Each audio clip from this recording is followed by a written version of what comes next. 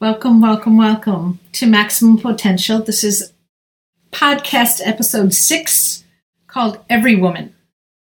I'm Deborah Mousseau. I'm the host of this show. And today, ladies, this one's for you. We're going to talk about every woman. This is for all the women out there. Women are 52% of our population.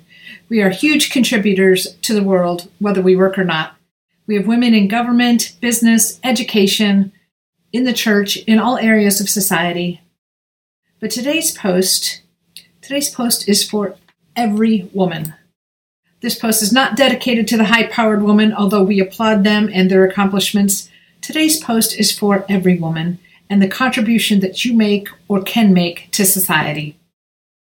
In movies, there's this archetype called everyman.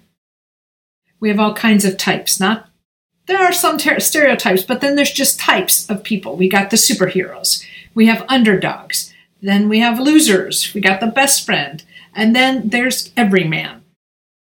Tom Hanks is an actor that frequently portrays the everyman type. Everyman is the average guy who does great things, whether it be Forrest Gump or a widower who finds love in Seattle or a career guy that becomes a big kid jumping around a piano trying to figure out how to have fun again. Tom Hanks portrays an average guy who can rise up and become a submarine commander or save the world with his simple-mindedness and a box of chocolates. Tom Hanks portrays the guy next door, the one we all want to be friends with.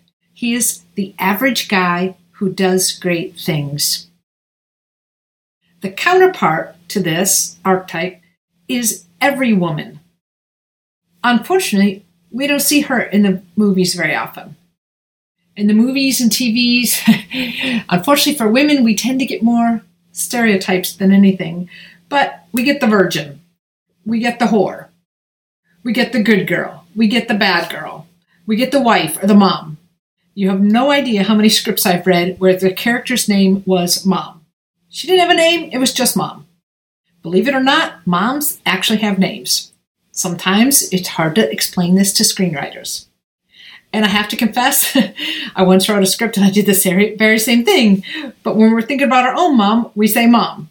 But, ladies and gentlemen, moms have lives and moms have names. In some countries, though, especially in the Middle East, they do not even call women by their name. Some women, their kids don't even know they have names. This is a great way to dehumanize and belittle women. But even advanced societies, sometimes we can and do marginalize women, even if we do it in a different way. You know, I love that in the world today, women can become whoever they want to be. They can have a career, run a company, create new products, be a great mom, stay at home and raise their kids. We need to celebrate all choices, especially the stay-at-home moms. Some generations like to look down on the stay-at-home moms, not realizing that they have the hardest job in the world.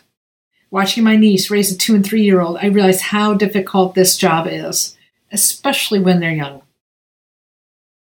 So I want to celebrate every woman. There's a great scripture that pays attention to every woman. In Judges 9, this woman takes out a simple kitchen utensil and throws it at a general. Now, mind you, this man was terrorizing the country and killing a lot of people. And he'd come to her neighborhood and he had trapped the people inside a tower. And this woman had an opportunity. She saw him. He was coming to set it on fire. She grabbed a kitchen tool and threw it at this, whatever he was, general, whatever, terrorist leader. She threw it at his head and she took him down. Just grabbing this tool, throwing at him, and she took him down. And as he lay on the ground dying, he asked his arms bearer to kill him, so that no one would know that he died at the hand of a woman. This was an amazing, heroic act. Now, this woman's name is not mentioned. Why not? She performed a heroic act. She put her life at stake. She helped save the day. She didn't just save herself and her family, she saved the entire city. So why is her name not mentioned? Not because she wasn't important. No. The exact opposite. She was very important. She saved her city. So why was her name not mentioned? Because she is every woman. She is you and she is me. Any one of us could be this woman. She took out the bad guy. She took out a high-ranking individual. Why is this so important? God uses women all the time. Some religions don't see it this way, but that's why Jesus didn't have much use for religion. Think about it. What's the worst thing a boy hates when he's young? He hates to get beat by a girl. And if you're an arrogant man, it's even worse. Smart men know that sometimes women are smarter than them, or can be on certain subjects. The only arrogant and insecure men have to put women down. What's the worst thing for a man full of pride? To get beat at all, let alone get beat by a girl. Think about all the times God used women to beat the enemy. Deborah, a judge and prophetess, helped King Barak win a war. She rode side by side with him into battle. Jael killed the opposing king by putting a stake in his head. Esther saved an entire race of people. Mary gave birth to Jesus to permanently take out Satan and cripple his power forever. He has no power. Never has and never will, unless you give it to him. So here is this woman, and she sees an opportunity and takes it. She grabs a kitchen tool and hurls it at the general. She succeeds in taking him out. This woman is a hero. So why is her name not mentioned? Because she isn't important? No, not at all. Because she's female and the writers didn't think it was important at all? Nope, definitely not. If that were the case, she never would have been mentioned at all. So why does she not have a name? Because she is every woman. She is all of us. She is you and she is me. She represents all that we can do and all that we can become. She may have spent her life preparing for this moment. She was probably raised with courage. She may have had practice throwing, but she also had God guiding her hand. So we don't know her name because she represents us all. We can all be heroes in our lives, in our communities. So ladies, we all have a role to play. Every single one of you are valuable.